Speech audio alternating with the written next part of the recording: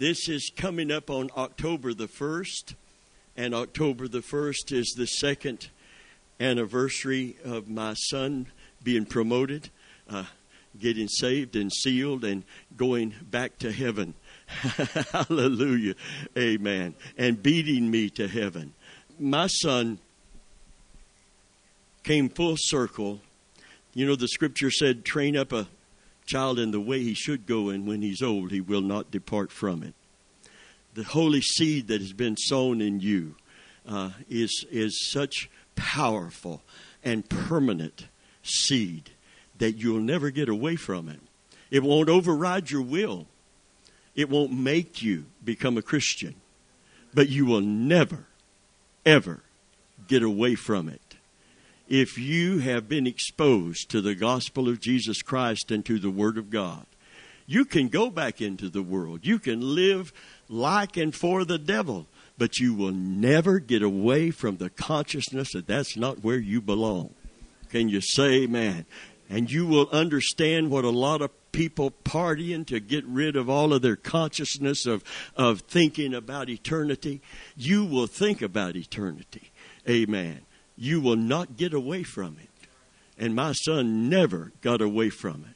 I never heard him use the Lord's name in vain. He never in my house brought any alcohol. He never disrespected me. And it wasn't just because back then I was lifting weights. Amen. He didn't disrespect me because he respected my walk with God. Someone said if you have to demand respect, you probably don't deserve it. So a lot of truth in that. If you have to demand that someone respect you, you know, Abraham didn't demand that Sarah called him Lord. Not Lord like God, no divinity in it. But she gave him that kind of respect. But what he lived brought that respect. That's why the Bible said if you got an unbelieving spouse, you and they're content to dwell with you, don't run away because it gets tough. Hang in there. Because you don't know that person may be saved by the chaste conversation of the believer coupled with fear. They have to see it in you. I didn't want to demand respect from my son. I wanted to deserve respect from him. And he respected my home, my house, my standards. Not while he was living there. Amen. As a teenager, he had to hide stuff, and the Lord would show me where it was. He had something that was contraband in our house, and he thought, I'll tape it inside my amplifier. Because he played guitar. And I walked in to get him to do something in his room, and the Lord, I wasn't looking for contraband. The Lord told me, go look in that amplifier. And I thought, what? What's this all about? And I went over there and looked in that amplifier. And he said, look up. And I looked up, and there was a tape of some stuff that ought not be in a Christian home. And, of course, he, was a teenager. And so look in the amplifiers. I'll tell you right now, that's where they put them. Amen. So I looked up, and there it was. I got that bad boy out of there. And there was a nice oak table. But, I felt a little upset. So I took it. My son looked in, and he was wide-eyed when I said, look at here what I found in your amplifier taped to the top. And he had eyes big as saucers, and he knew God had to tell me because that was a good hiding place. And he was good at hiding it. And I put it on that little round oak table. Nightstand. Yeah, round oak nightstand. But it was nice, and it was oak.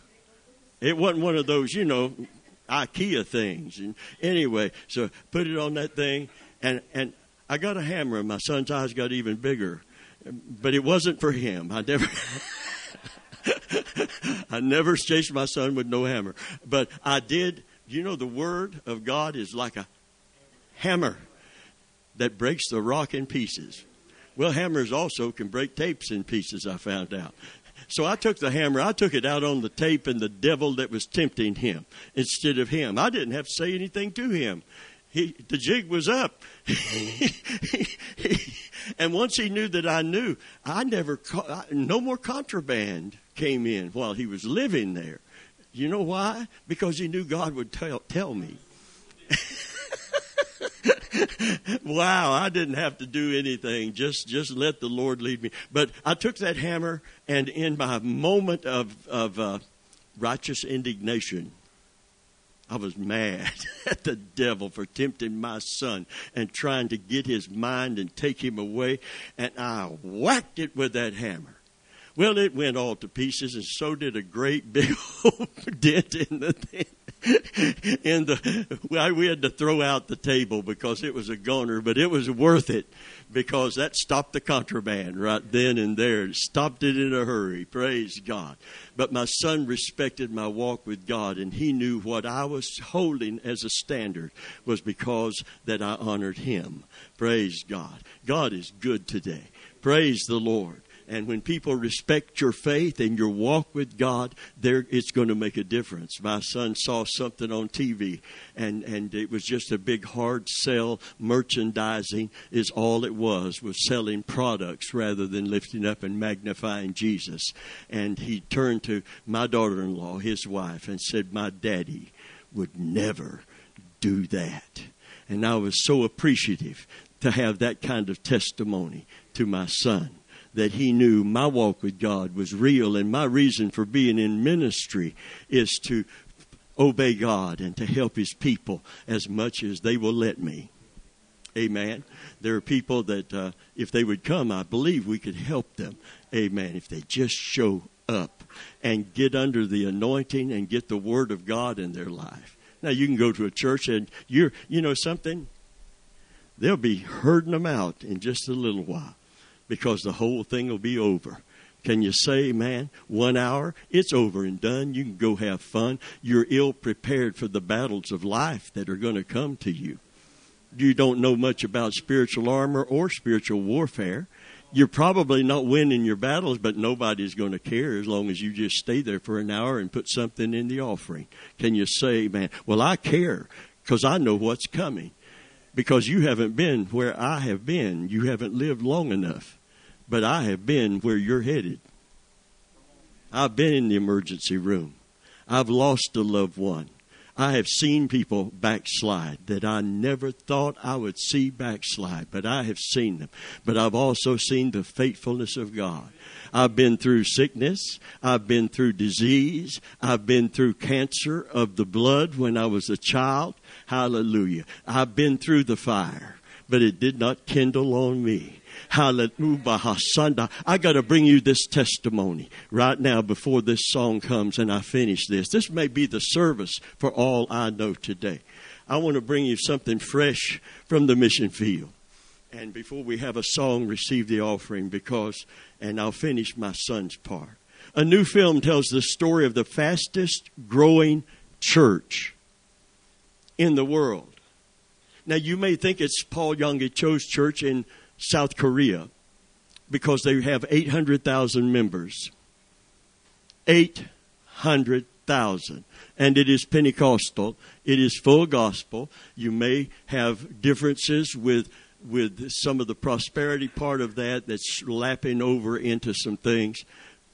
But the gospel is preached. And I want you to get an attitude here. I don't want you to ever compromise your understanding of the Word of God. But I want you to start praising God that Christ is preached. Paul said there are people out there preaching Christ with the wrong attitude and the wrong purpose. Some of them for selfish gain. Are you ready for this? Can you handle this? But I thank God Christ is preached. Because if Jesus is preached, somebody's going to get saved. And if 800,000 people are coming to hear it, we ought not split hairs over the rest of it. How many people have you won to Jesus? How many people have you personally won to Christ? Don't criticize everything in the name of defending the faith. Let God do some things in terms of chastening and straightening out. You stand for what you know to be true. And let God take care of the rest. And don't tear down something that many people are coming to Christ through. Amen? If the gospel is being preached. See, the gospel has to be in there. The truth has to be in there. But people have to come to hear it. I believe I'm nailing the truth. But if I don't have people to hear it, how can I get anybody saved? I got to be able to reach them somehow. And that's where the media comes in. We got a letter from the lady in Nashville, and she said, I got up so excited the other day, and I ran in and got on my computer because she was hungry for Let's Talk About Jesus. Amen. And she said, I got up, I run in, got on my computer and realized it hadn't been put up on the web yet because it hadn't had time to get up on the web. And she said, so I just went back and reviewed the one that was on the web from the last time and listened to it all over again. Well, how many know that's hunger? That's hunger. People don't even rerun Oprah. Can you say amen? And here's somebody that wants to hear the word again that they've already heard. One day, Doug would listen to something that got into his heart and his spirit on the way to work, and he put on there that I listened to it again. Praise God. Got a double portion. Everybody say a double portion. Don't eat like a bird when you come to church. Gobble till you wobble. Hallelujah. I'll never forget you. We had a Bible study on Sunday night, and we were into some meat in the Word, and it was getting good. Amen. And we had to cancel it for some reason. And I was there telling people in case they come that it had to be canceled because of whatever. And you showed up, and you walked up, and you said, I usually don't come every Sunday night, but I want some more. I never forgot it. Amen. And I thank you for wanting some more. Some people don't want any at all. Thank God for the people hungry enough. And you put it on our website that this is for the hungry. This is for the thirsty. This is not for people that's satisfied with the status quo. Satisfied to sit in a church, go through the motions, and be so lean and empty spiritually that we're no match for not only the devil himself and his minions, we're no match for all of the problems and pressures of life in a faulty body, in a fallen world. God wants you to not just be a match for it, He wants you to be more than a conqueror. So it's not Paul Young, he chose church. 800,000 in South Korea in a full gospel church. Can anybody say thank God for that? Isn't 800,000 better than 18? Is the gospel in there somewhere, how to come to Christ to be saved? Yes, it is. I thank God. Christ is preached. I'm glad God's moving by His Spirit. That's not the biggest church in the world. There is a building that 40,000, 20,000, 20,000, all day long they have services. So even in the snow of winter, 20,000 stand outside so 20,000 can leave so they can get in. And they stand outside in the snow. Only people I know crazy like that is the cheeseheads that follow the Packers. Amen. Sitting there with no shirt on in Wisconsin. Amen. With something written on their chest. They don't do it probably for long just to get a selfie. Can you say amen? And then they drink coffee and cover up, I'm sure. But they are so hardcore dedicated to that sports team that they will sit in sub-zero weather. And there are people not committed enough to Christ to even come to church regularly. Isn't that incredible? And that's why we need this move of God in America like He's moving around the world. We are the next missionary focus. And I believe I'm a pastor evangelist, and part of my evangelist anointing is to be a missionary to the Church of America, to say it's time that we don't get so caught up in just going through the motions that we forget what this is truly all about. And everybody's got a heart condition in this room. And you need to examine your heart. Amen. How many believe it ought to be a good ground heart? You're going to have to sit here through the Word of God. You might as well get a benefit from it. Can you say, man? What's the point of sitting through this boring part of the service? Waiting for me to hurry and get done so we can hurry and do what? Well, we're going to do this and we're going to do that and we're going to do something fun. When this becomes fun, you got a good ground heart. Oh, you didn't hear me. I'm looking at people that look like you just ate a lemon. Amen. Sucked a persimmon. If this don't get fun, you're not got no hungry and thirst for God or right. All you want is help when you get in trouble. Well, it don't come that way. You got to be built up in your faith to receive the help you need. You can't get help just by squalling and bawling and crying and carrying on. You get help by believing God. And as your faith be, so be it unto you. And you're not going to get no faith from television. Unless you got somebody on that television that's bringing you the Word of God. And you're going to have to stop what you're doing long enough to sit and get it. Blessed are they that do hunger and thirst after righteousness. They shall be filled. With what? The Holy Spirit? No, you got the Holy Spirit. If we had a Jericho march and God moves, there would be a lot of tongue-talking people in this room.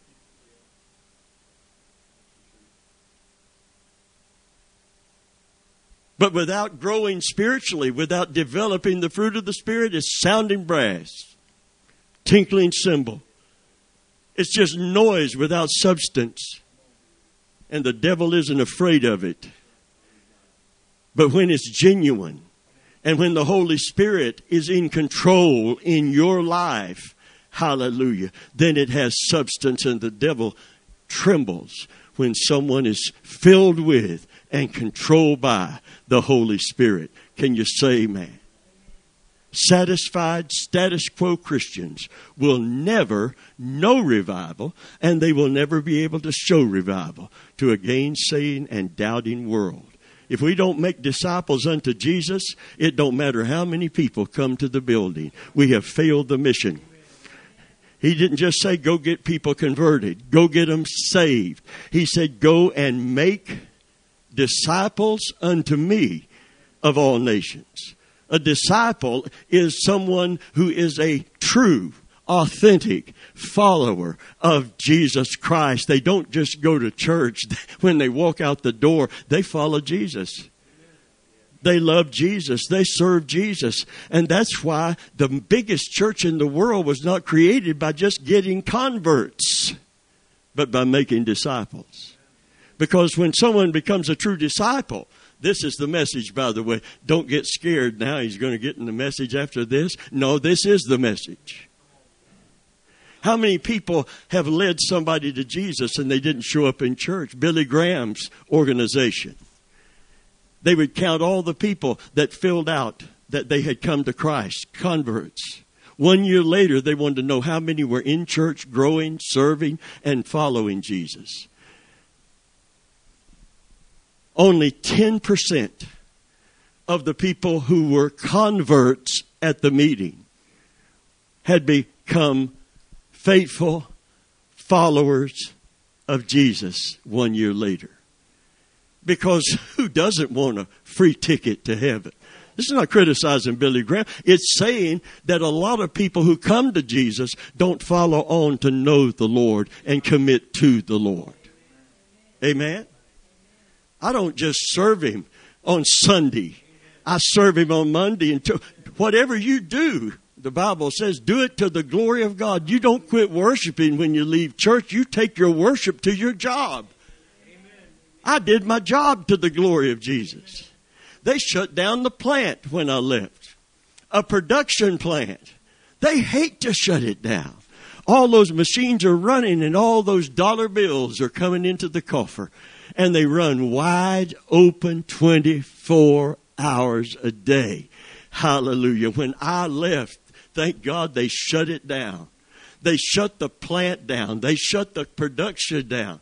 Winn-Dixie went to Publix and bought me a cake. What a blessing. The cake came from Publix. Don't tell anybody. It's a big secret. Amen. Hallelujah.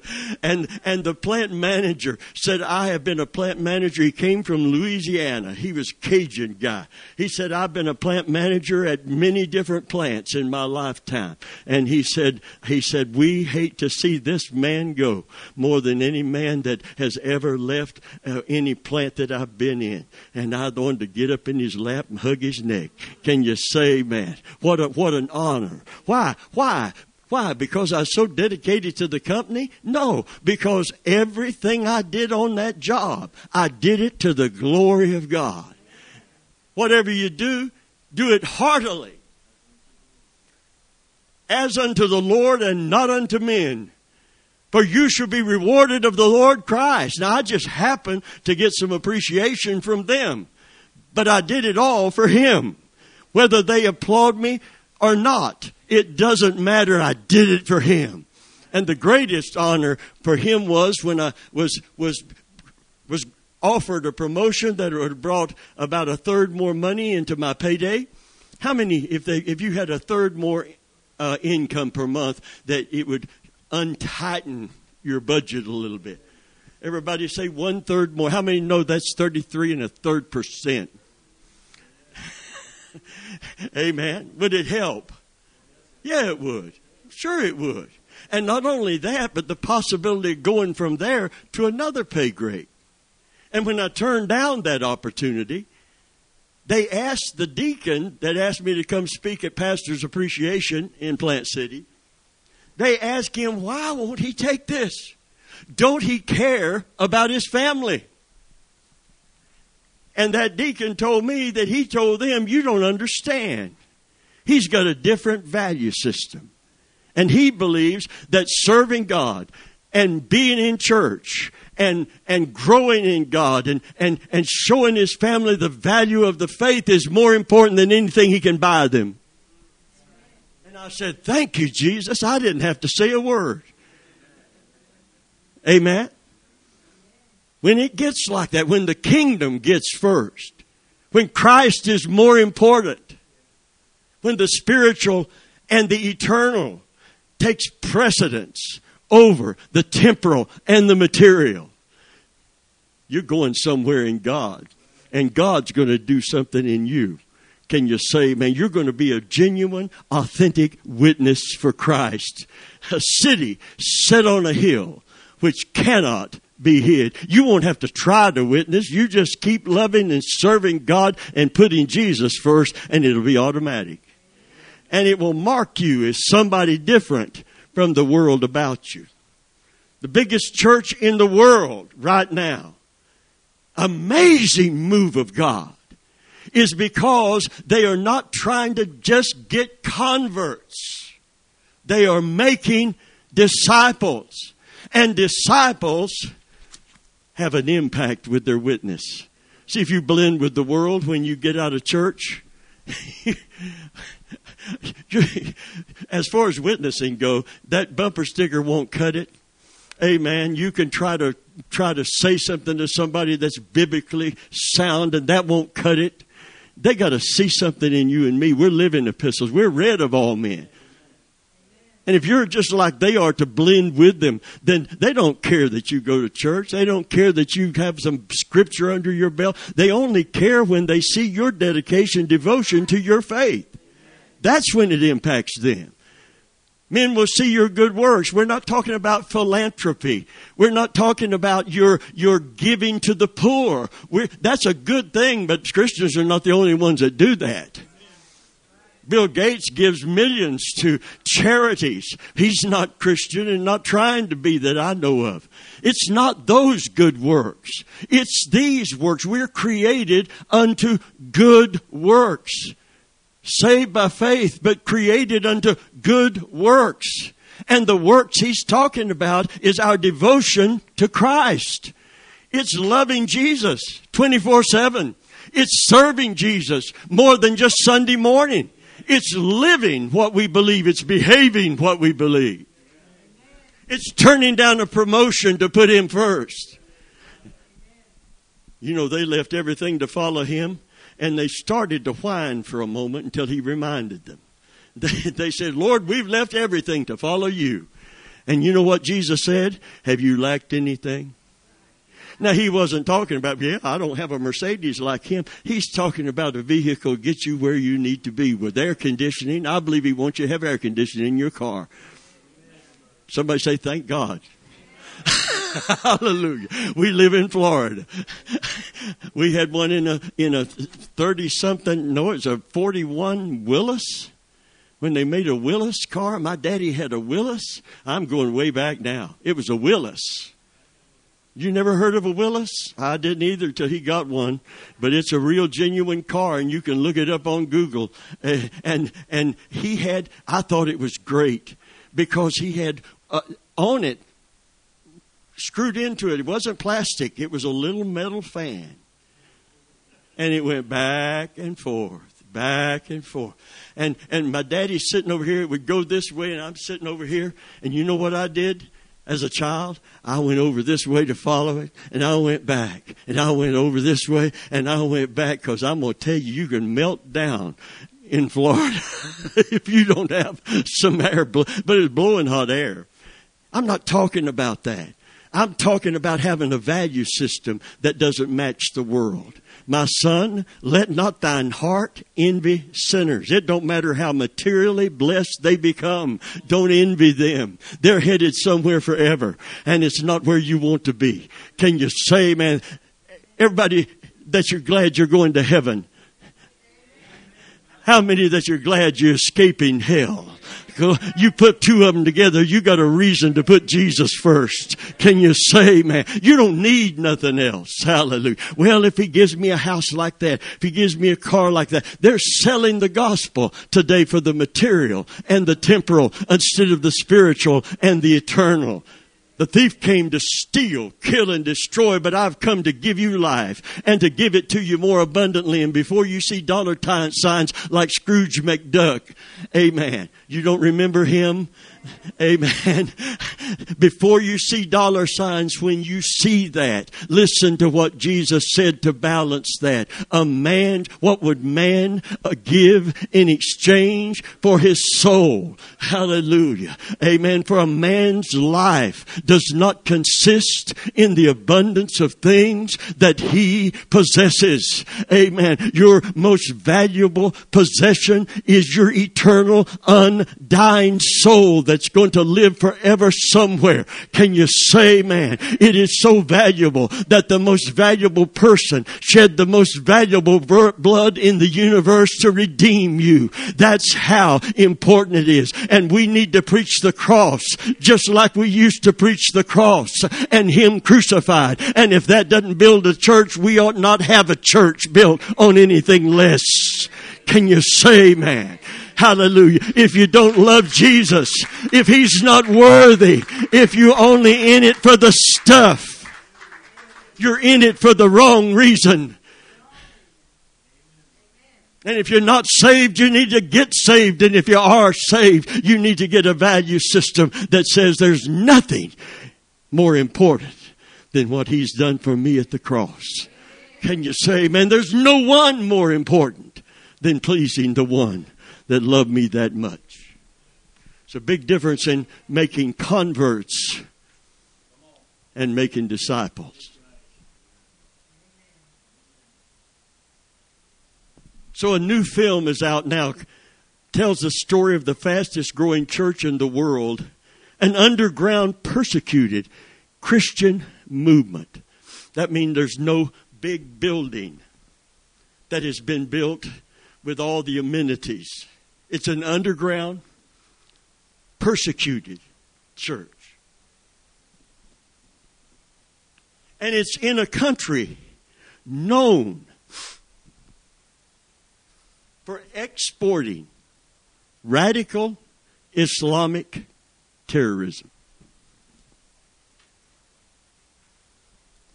This is fresh and brand new. I'm stirred by it. If God can do it where he's doing it here, there's hope for America. But we're going to have to get divine dissatisfaction with just going to church, never being challenged or changed.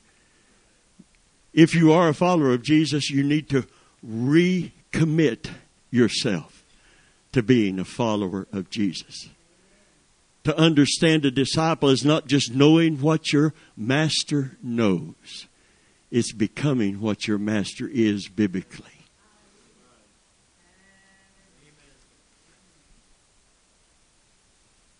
Because if you're not becoming more like Jesus, you're being read by the world. It don't matter how much scripture you can quote and tell them how much they need Jesus. They got to sense and see, not self-righteousness, but true righteousness. That means somebody that says, you know, if you're going to go that way, I can't go with you. Two can't walk together except they agree, and I disagree.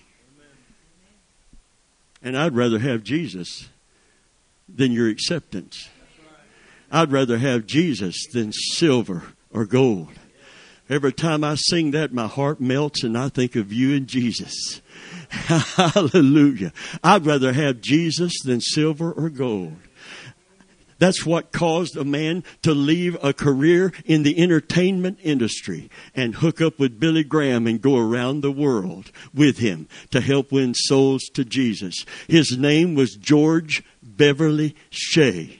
He had an interview with the radio station because he had a beautiful baritone voice and he could play piano and read music. He was highly qualified, and they wanted him to have a portion of their, back when radio was king, pre-television days. His mama believed that God had a call on his life. So she knew at a certain time he always came and practiced piano. She took a song, opened it up, and put it where his music was, his popular music. And you know what the song was that he was able to play and sing? And he began to play it and sing it. Guess what the song was? That's it. I'd rather have Jesus. And he's singing it and playing it. Than silver or gold. I'd rather be his than on riches untold. I'd rather have Jesus than houses or lands. I'd rather be held in his nail-pierced hands than to be a king of a vast domain and be held in sin's dread sway. I'd rather have Jesus than anything this world affords today. What? It astonished Jesus, didn't it? And what would a man give in exchange for his soul? A man's life does not consist of the abundance of things he possesses. And the earth-bound preachers and the earth-bound church, when they see, amen, when they see prosperity, they see it in the material lens. In the Old Testament, God blessed people that way because he couldn't give them the Holy Spirit until we were cleansed within enough that he could come live within us. The New Testament is not the stuff that identifies you. Amen. It's his Spirit coming to live within you. Can you say, man, the Holy Spirit is more precious than airplanes and luxury cars and mansions and money and the millions in the bank. He's more precious. Hallelujah. Are you ready to hear what country this is? Iran. The revival. They that have set themselves to destroy Israel, that hate us, that the most radical Islamists come out and supported by them. Terrorism, international terrorism supported from them. Persecution like we have never experienced here is occurring. And an underground church is growing every single day. While the church as a whole here, there are mega churches, but the church as a whole in America is losing members. We're bleeding out. And church, there are buildings that used to fill up with people that no one is attending anymore. Amen. And they're being turned into other things. They're selling churches now that you can convert into a business or a home because there's no one that needs that facility. The mega church is growing. Amen. But across America, the community churches are not doing well. This is not a nation that is experiencing revival because 10,000 people go to a particular church on Sunday. When those 10,000 come out, if they are disciples of Jesus and they can be a witness unto Him, then we'll know revival is occurring. But until that occurs, it's just heads in a building and not hearts for Christ. But the Muslim majority nation citizens are reportedly fleeing Islam in droves as believers bow their knee to Jesus. This is the report from the pastors in Iran, in the underground church, and become aggressively pro-Israel. You know God has changed them. They've been taught from babies to hate Israel, and they're becoming aggressively pro-Israel. That's revival. Hallelujah. The documentary, another one coming out of there, Sheep Among Wolves, directed by Dalton Thomas, produced by Frontier Alliance International Studios, a nonprofit group dedicated to disciple making. Dedicated to disciple making. Not just dedicated to winning souls to our faith, but getting people to commit to follow Jesus Christ, to receive Him as their Savior and commit to follow Him. And it's those followers of Jesus that are having the impact evangelistically. It's not one preacher, it's not a big church, it's real Christians living out an authentic faith that don't blend on the job. Hallelujah. Praise God. Amen. If you have to demand respect, you probably don't deserve it. But if people respect your faith because they see it's genuine and it's real, hallelujah. I want them to know I'm more than a church-going man identifying with a denomination. I'm a follower. Before I'm a preacher, before I'm a minister, before I have any gifts that operate, I want them to know that I am a follower of Jesus Christ. I'm a disciple of Jesus. Can you say amen? Come on, we talk the talk. We need to start walking the walk so the world will see something and not see us just like them. When I go through defeat, they expect my God to help me when I'm discouraged, and I get discouraged. There are people who expect me to not stay and wallow in it. They expect not because I'm a man of God, because I'm a Christian, like you are. I'm a Christian. I'm a follower of Jesus. You know what Christian means? I chose the Christian faith. No, Christian means you're becoming like Christ. Amen. They didn't call themselves Christians. They didn't present themselves as Christians. They just followed Jesus, and the other people that saw it labeled them Christian. They were first called Christians at Antioch. Who called them that? The people that saw them living out their faith. Can you say amen? Oh, I feel so convicted and yet so hopefully anticipating some people in this room that have been saved for years. You are a convert. God wants you to be more than a convert to the Christian faith with a testimony. He wants you to be a follower of Jesus Christ. Is that fair to say today? Since Jesus said, if any man's going to be my disciple, you got to do more than go to church and claim the faith. You got to deny yourself, take up your cross. What is your cross? Your cross is the crucifying of your flesh in order to follow the teachings and the example of Jesus. What would Jesus do is sold a lot of little bracelets. Can you say amen? But I think that's a good question to ask ourselves every single day. What would Jesus do? Well, that's simple. What did he do under the circumstance you're under? What did he do concerning his enemies? What did he do at the cross? And it highlights the untold story of the persecuted church in Iran.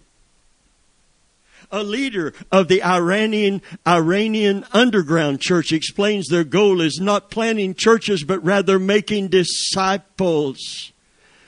Now, I want all the women to say, thank you, Jesus, because this is going to help you today. And us men are going to have to play catch up if we need to. Not Hines either. And the majority of whom are women. Iranian women, raised Muslim, committing completely to follow Jesus. Men in America need to be men of God again.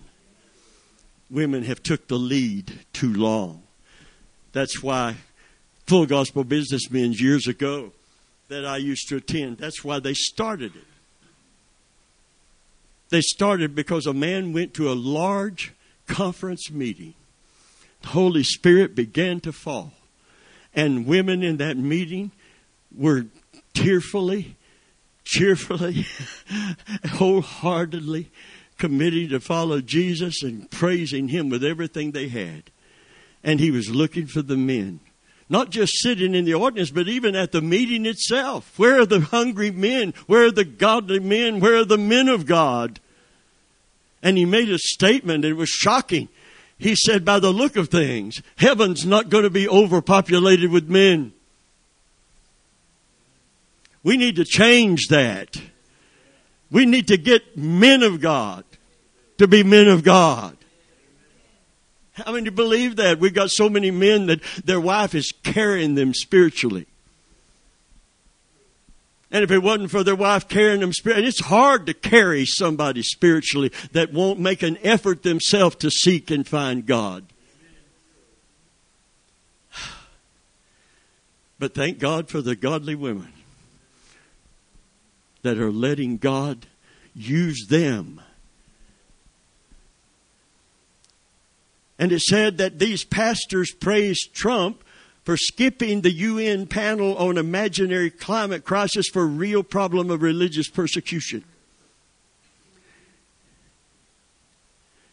So here is one of those pastors' recipe for revival. If it's producing this in Iran, I think it's a pretty good recipe. How many would like the recipe before we go home? Amen. My wife's got a fudge recipe. Lord have mercy. Make your tongue slap the roof of your mouth till it almost beats your brains out. Somebody say that's some good fudge. If you really pressure her this coming Christmas. Oh, this ain't about you eating it, darling. This is not about you eating it. She used to make, it's hard to make it and not eat. I will stand there with a wooden spoon and spank your hand, while dipping that wooden spoon into that fudge while it's still warm. Making sure you don't get tempted. I'll eat some of that.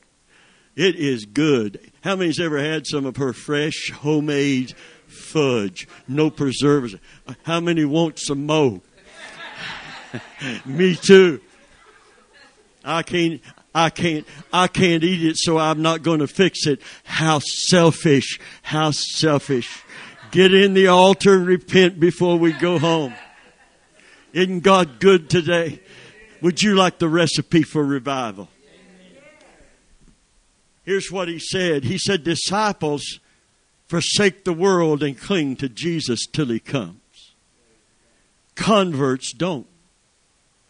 Just because you've come to Christ don't mean that you're going to commit to follow Christ. Time will tell. Disciples aren't engaged in a culture war. Converts are. Converts want to please the culture, be politically correct. There's no war for disciples. We're not concerned about being politically correct or pleasing the world. Our deep concern is pleasing Him and serving Him. Can you say amen? Disciples cherish, obey, and share the Word of God. Converts don't.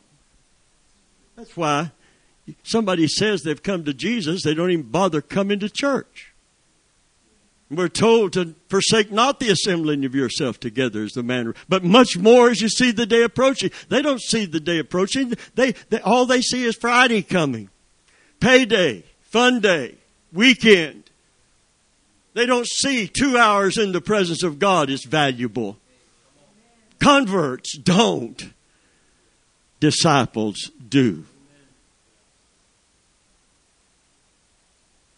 They cherish, obey, and share the Word of God. Converts don't. Disciples choose Jesus over anything and everything else.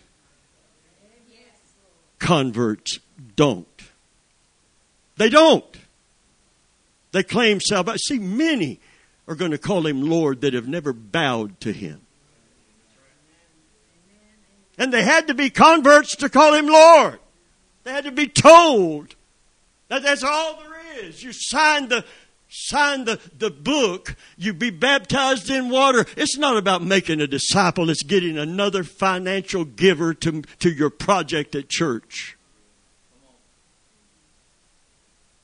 So many will say unto me in that day, Lord, Lord. And I will say unto them, depart from me, you that work iniquity.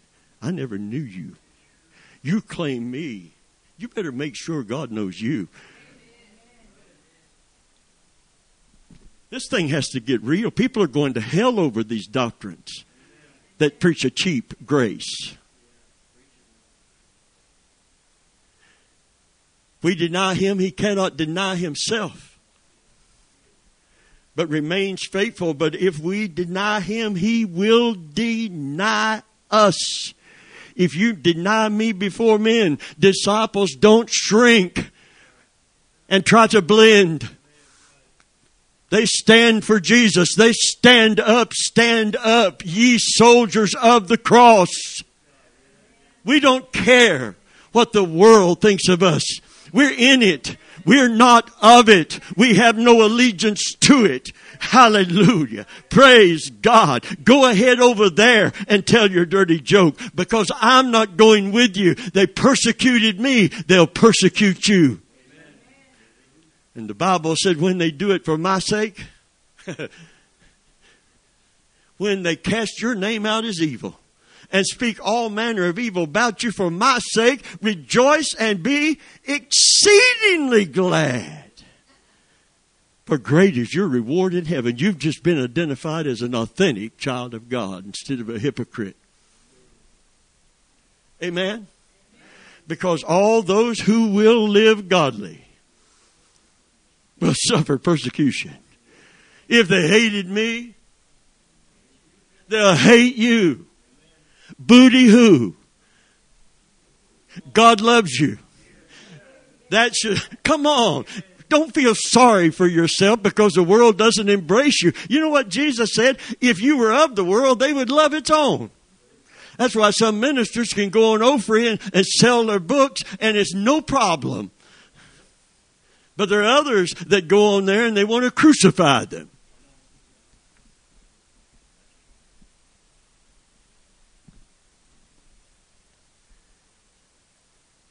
Converts run when the fire comes. Disciples don't. Converts run when the fire comes. Disciples don't. Takes a commitment. Deeper. Oh God, so much is on the line here today. They interviewed a man in one of these movies. First thing they did was stone him. As we close, they stoned him. But he lived through it. He lived through it. There's another man in the Bible that was stoned and left for dead. But he lived through it. Amen. And was found preaching. Not running, but going forward in his faith. His name is Paul the Apostle. He was a disciple before he was an apostle. If he hadn't become a disciple, God would have never chosen him to be an apostle. There are people wanting a title, but they're not wanting, amen, to really, truly commit to be a disciple of Jesus. And that's why prophet so-and-so was caught stealing loads of stuff diverted to his warehouse in Tampa and prosecuted. He claimed to be a prophet, but he hadn't yet become a disciple because the disciple's not going to do it. Thank you for the hearty amens. A disciple is not going to do that. So, he lived. They came back and miraculously the guy they stoned was alive. So they tied him up and they poured gallons, plural, of gasoline on him. And they set him alight. Now you're going to have to get your faith out now. Was there anybody in a fire that didn't burn in the whole Bible? Has God ever pulled this off before? Is there a precedent for the fire not burning? Is there a precedent for stoning not killing? After the fire died down, he was still alive and he felt no pain.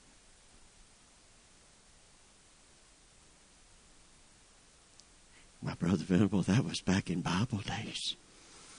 You know, back in Bible days, God did supernatural things. We're not back in Bible days. We're here where God can't do hardly anything. Can you say amen? Come on. Oh, you might as well tell it like it is. Can you say amen? Go to church and look at how many defeated, beleaguered, beat down, tore up from the flow up people there are sitting in that audience singing about this God who says when you go through the fire, it won't kindle on you because I'm with you. Converts don't go through no fire. They run from it. Real disciples don't fear the fire, and God's with them in the fire and brings them through the fire if He chooses to. But they're ready to lay it down one way or the other. Oh, it used to cost you something to follow Jesus, not make you rich and powerful. It used to cost you something to follow the Lord. So converts never followed Him because of the cost. But disciples did because of the love and devotion and the appreciation for what He did for us and what it's going to mean to us throughout all eternity. Oh, hallelujah. Oh, what a Savior. And they burned Him, but He didn't burn. And it's these kind of devoted people that are touching other people and letting them know, what can your God do for you? What has your God done for you? Hallelujah. And look what our God has done and is doing for us. Hallelujah. And you know what they're figuring out? The Christian God is the true and the living God. Can you say amen? Hallelujah. And they're leaving Islam and they're accepting Christ. Woo! We're almost done. But this has been good. This is good for me because if God can do it in Iran, there's hope for us in America. If disciples can be made from the Muslim faith, we might get some true disciples out of the Christian faith before it's over. Can you say, man, we might get somebody to go out of here and follow Jesus. Go out of here and just follow Jesus and find in Him, amen, what the world is clamoring for. His peace, His joy. Hallelujah. Oh, Father, His love.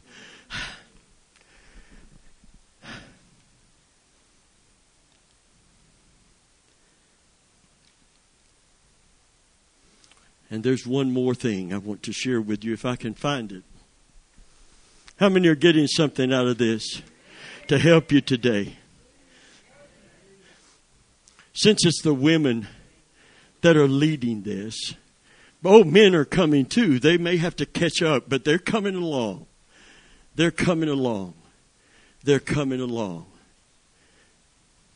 But this one woman, young woman that has forsaked, oh, here it is. This is her testimony. Here's what she said. If you want to know what a disciple looks like under a persecuted place like this, here you go. We know that if they get us, the first thing they will do to us as a woman is rape us. And then they will beat us. And ultimately, they will kill us. I want you to stop right here with me for a moment. Paul looked at an audience not unlike this, wanting to get disciples out of that group. And he said, who among you has resisted unto blood, striving against sin? Who among you are devoted enough to him for what he's done for you? That if you were threatened with your very life. You know what Jesus told the church in the book of Revelation? Is it Thyatira, Pergamos, one of those? He said, I know where you dwell. It's where Satan's seed is. It's where he rules from to influence this planet. I know his power of the air, but he influenced people in that city. Had the biggest known library in the world. It was an intellectual place to influence the minds of young people. Most converts lose their faith when they get to college, raised in Sunday school, drugged to church every Sunday. Because the professors and the know-it-alls and the people they look up to and receive from are telling them that's all baloney. This is what truth is. But disciples don't.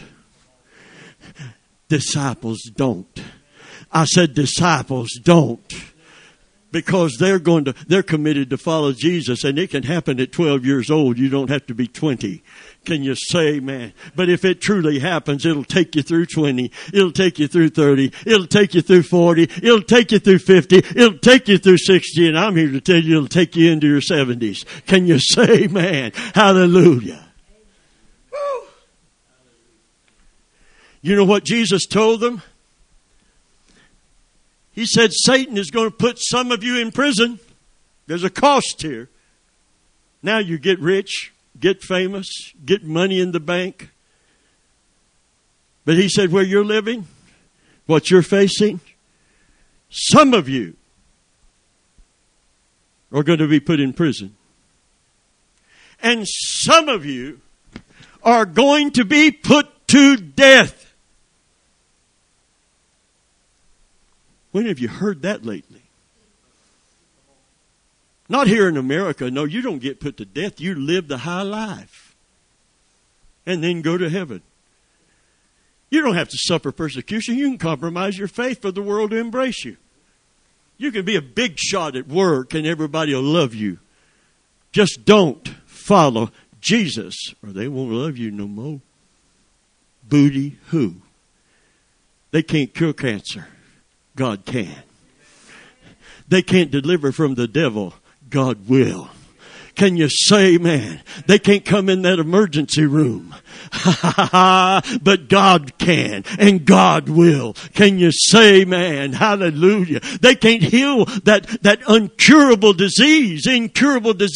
But Jesus can. And Jesus will.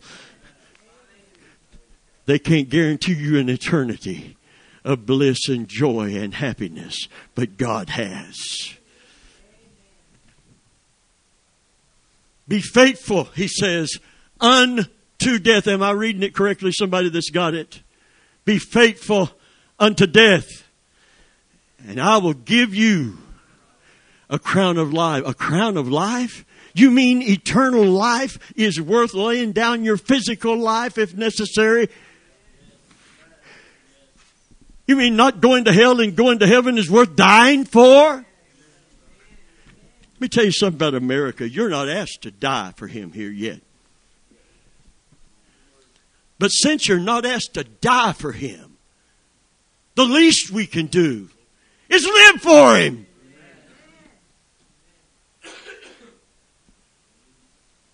Since you don't have to sit and languish in prison and be beat or stoned to death or beheaded, can't we just live for him? Don't we have something in us more than Sunday morning? Go to church, go home, and never be changed or challenged and live the same old way. Am I speaking the truth this morning? Does it fill seats? No, not yet, but a day will come. A day is coming in America. A day is coming in America. The church in America, much of it is compromised. And the devil is just waiting for the hedge to come down again. 2001, we just celebrated, commemorated, amen, 3,000 lives that were lost when the hedge came down and the covering came off and the enemy was able to hurt us here in America like he's never done in World War I, World War II, Vietnam, or Korea. And you know what that signaled? Something is wrong. We are not a Christian nation because of so many churches and converts. We're only a Christian nation if we have disciples of Jesus that are committed to following Him. Be faithful unto death. If that's what it takes. Be faithful unto death. And you'll receive a crown of life. They said eternal life in heaven is worth this short trip here, even if it's cut shorter than it's going to be. So God's not asking you to go to prison yet. God's not asking you to submit yourself to what Christians not only in Iran but around the world are being submitted to. God's not asking you to die for Him. God's asking you to live for Him. How many believe that order is not too tall, that He deserves, that the very least He deserves in America is that we stand up for Jesus, you soldiers of the cross. Can you say amen? I got convicted and then I got happy. I said, Lord, I'm so happy that I'm not part of the status quo. I told you that I didn't want what we could afford, and I don't want church like it used to be with more people that don't want to become disciples. Amen. I don't want 1,000 people that haven't bowed their knees to Jesus as Lord of their life. Can you say amen? So I can drive a better car and point to my success.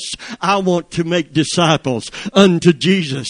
If one of them ever rises up, one of them can chase 1,000, and two of them can put 10,000 to flight. But 1,000 of them can't chase nobody if they're just converts. Whew. In fact, they're being chased every single day by the enemy. And he's winning. Hallelujah. Not for that, but hallelujah for the revival in Iran.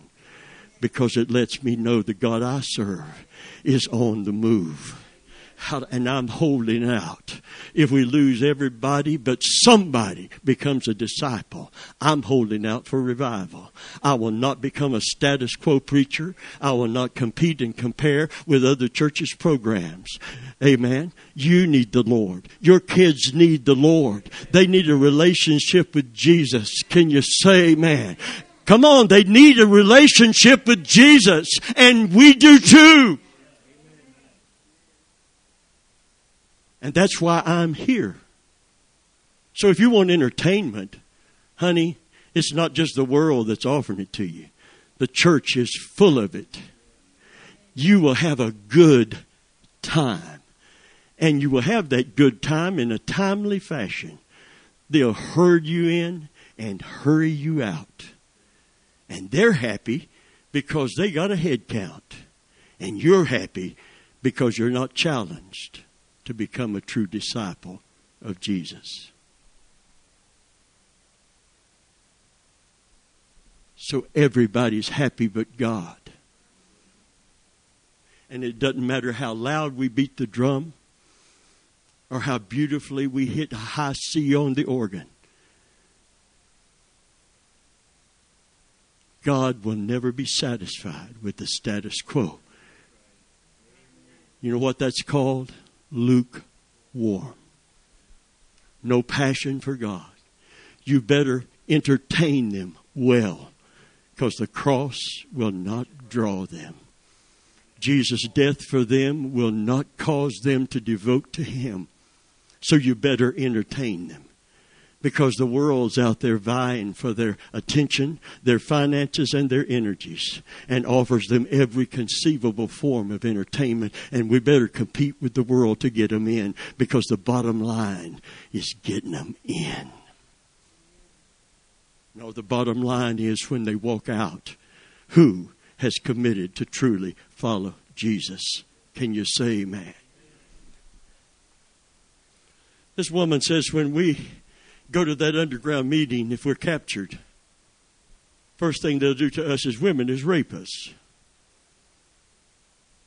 You didn't have to worry about that coming to church this morning, did you? Next thing they're going to do to us is imprison us. You didn't have to worry about being pulled over because of your bumper sticker says Jesus is the answer, did you? Next thing they're going to do, and by the way, you that are letting your flesh rule you, even now in this critical time, going with the flow, having no standard that anyone can separate you from the world when they get you out of church. You know why I'm in the pulpit today? Because I turned down the material. God knew I would when He called me. And I didn't do it because I'm a preacher. Preaching had nothing to do with it except I wanted to be in the pulpit on Sunday, but I wanted to be in church before I got in the pulpit. I left a career with Winn-Dixie. Big deal. Not as good as Publix, can you say amen? I left a career with Winn-Dixie because after I came to Christ as a convert, I became a disciple. Converts, they say, I can't do this because of that. I can't do this because of that. Disciples say, Jesus is first in my life. Let the chips fall. And we put the kingdom first. I left my job before I had another job. Boy, that's a bad thing. All my relatives wasn't happy that I'd become a dedicated Christian. They thought they were going to have to give me something. Honestly. I went to work at a gas station part-time. We spent our last $20. I forget on what on. That was our grocery budget, I told you. And a lady came. She got gas, said, fill her up, full service station where you check everything. And I filled her car up, and she tore off. She went around the block and came back. And there we was without grocery money that week. She came back, got out of her car. She didn't know I was Christian, minister, anything. She got out of her car, walked into the station, and said, sir, I've never done this in my life before, but I believe that God told me to give you $20. Boy, you talk about, oh Lord, hallelujah, I'd rather have a meal barrel that can't go empty and have Jesus as my Lord and God first in my life than to have a meal barrel that's full and running over that can run out and that the weevils can get in and the worms can get in. Can you say, man, just give me that meal barrel that can't run empty. Can you say, man, no man has left house, land. Oh yeah, they had to commit. Come on. They had to leave something to follow Him. Come on. I said, no man has left house, land, father, mother, sister, brother, for my sake in the Gospels, that shall not receive 100-fold. And if you see in those dollar signs again, quack, quack, Scrooge McDuck. All you see is your bank account. What about the 100-fold, sisters and brothers? I was an only child till I got saved. But everywhere I go, I find sisters and brothers. Are you getting the 100-fold now? Is it sinking in? What about the 100-fold, sisters and brothers? Does your mama have to have 99 more kids for God to fulfill that? Is this just about numbers or the kingdom? Hallelujah. Husbands and wives. 100-fold wives, I can't afford the shoes.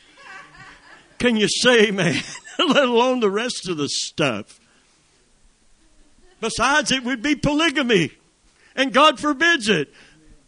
They're interpreting everything literally. This has got to be spiritual. It meant that if my wife leaves me for becoming a Christian and a follower of Jesus, and she's determined I'm not going to live with him, God is going to give me 100-fold fulfillment for whatever I could have received from a dedicated, devoted wife. You said, how can he do that? Oh, honey, it's the Holy Spirit. In his presence, there's fullness of joy. And at his right hand, there is pleasure forevermore. Can he fill that void? Yes, he can. Can he fill that gap? Yes, he will. Have you lacked anything? Nothing we really needed. Can you say amen? Hallelujah. Are you getting this today? So as we close, I don't know what time it is, but you don't care, so why should I? Quit it. She was just yawning. It makes me yawn. That's the only reason I said quit it, sister. Just hold on a minute. Okay, now we all feel better. Anybody else want to yawn while we have the opportunity?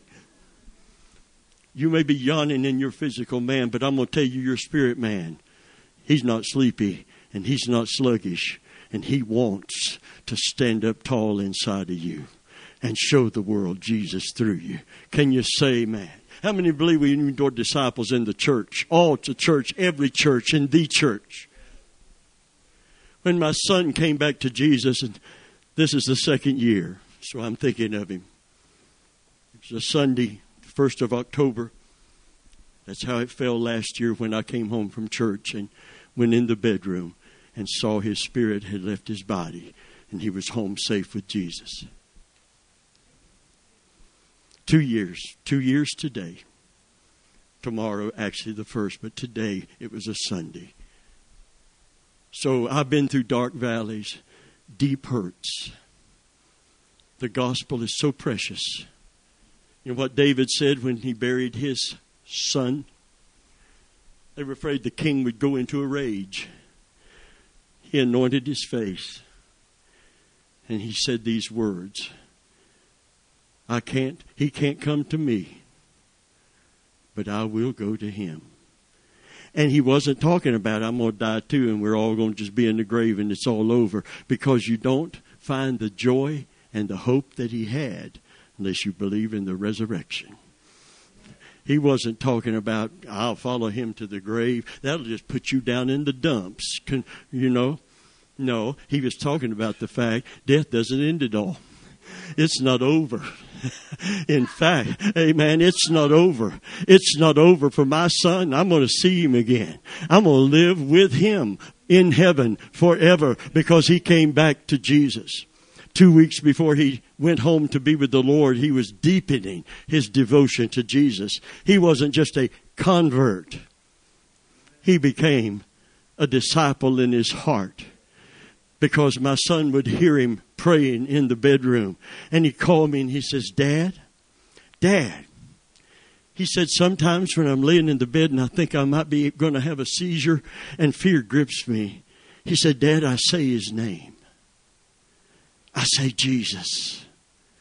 And he said, every time I say his name. See, his name had become precious to him. Not just some religious symbolic term, but personal and precious. No man can call him Lord except by the Holy Ghost. And by the way, instead of using the term Lord, he used a term that says Lord. He said, Jesus is my King. Jesus is my King. Jesus is my King, Dad. And then he said, Dad, if I go to heaven before you, I want you to know Jesus is my King. It'll be all right. I said, son, don't talk that way. You're supposed to bury me. I'm not supposed to bury you. God can heal you. God can raise you up. He said, Dad, I know he can. But if I go before you, I want you to know everything is all right. Because Jesus is my King. Hallelujah. And then in our conversation, he said, Dad, I've been listening to a song. And I listened to it over and over and over again because it means so much to me. I said, what is it, son? He said, Jesus. What a beautiful name. See, there's no other name given under heaven unto men by which we must be saved. Save the name of Jesus. And that's why Paul said, I don't want to know nothing among you. If you want to talk this or talk that, you're talking to the wrong man. Except Jesus and Him crucified. Everything that God has done for you and will do for you is because of what He did on the cross in your behalf.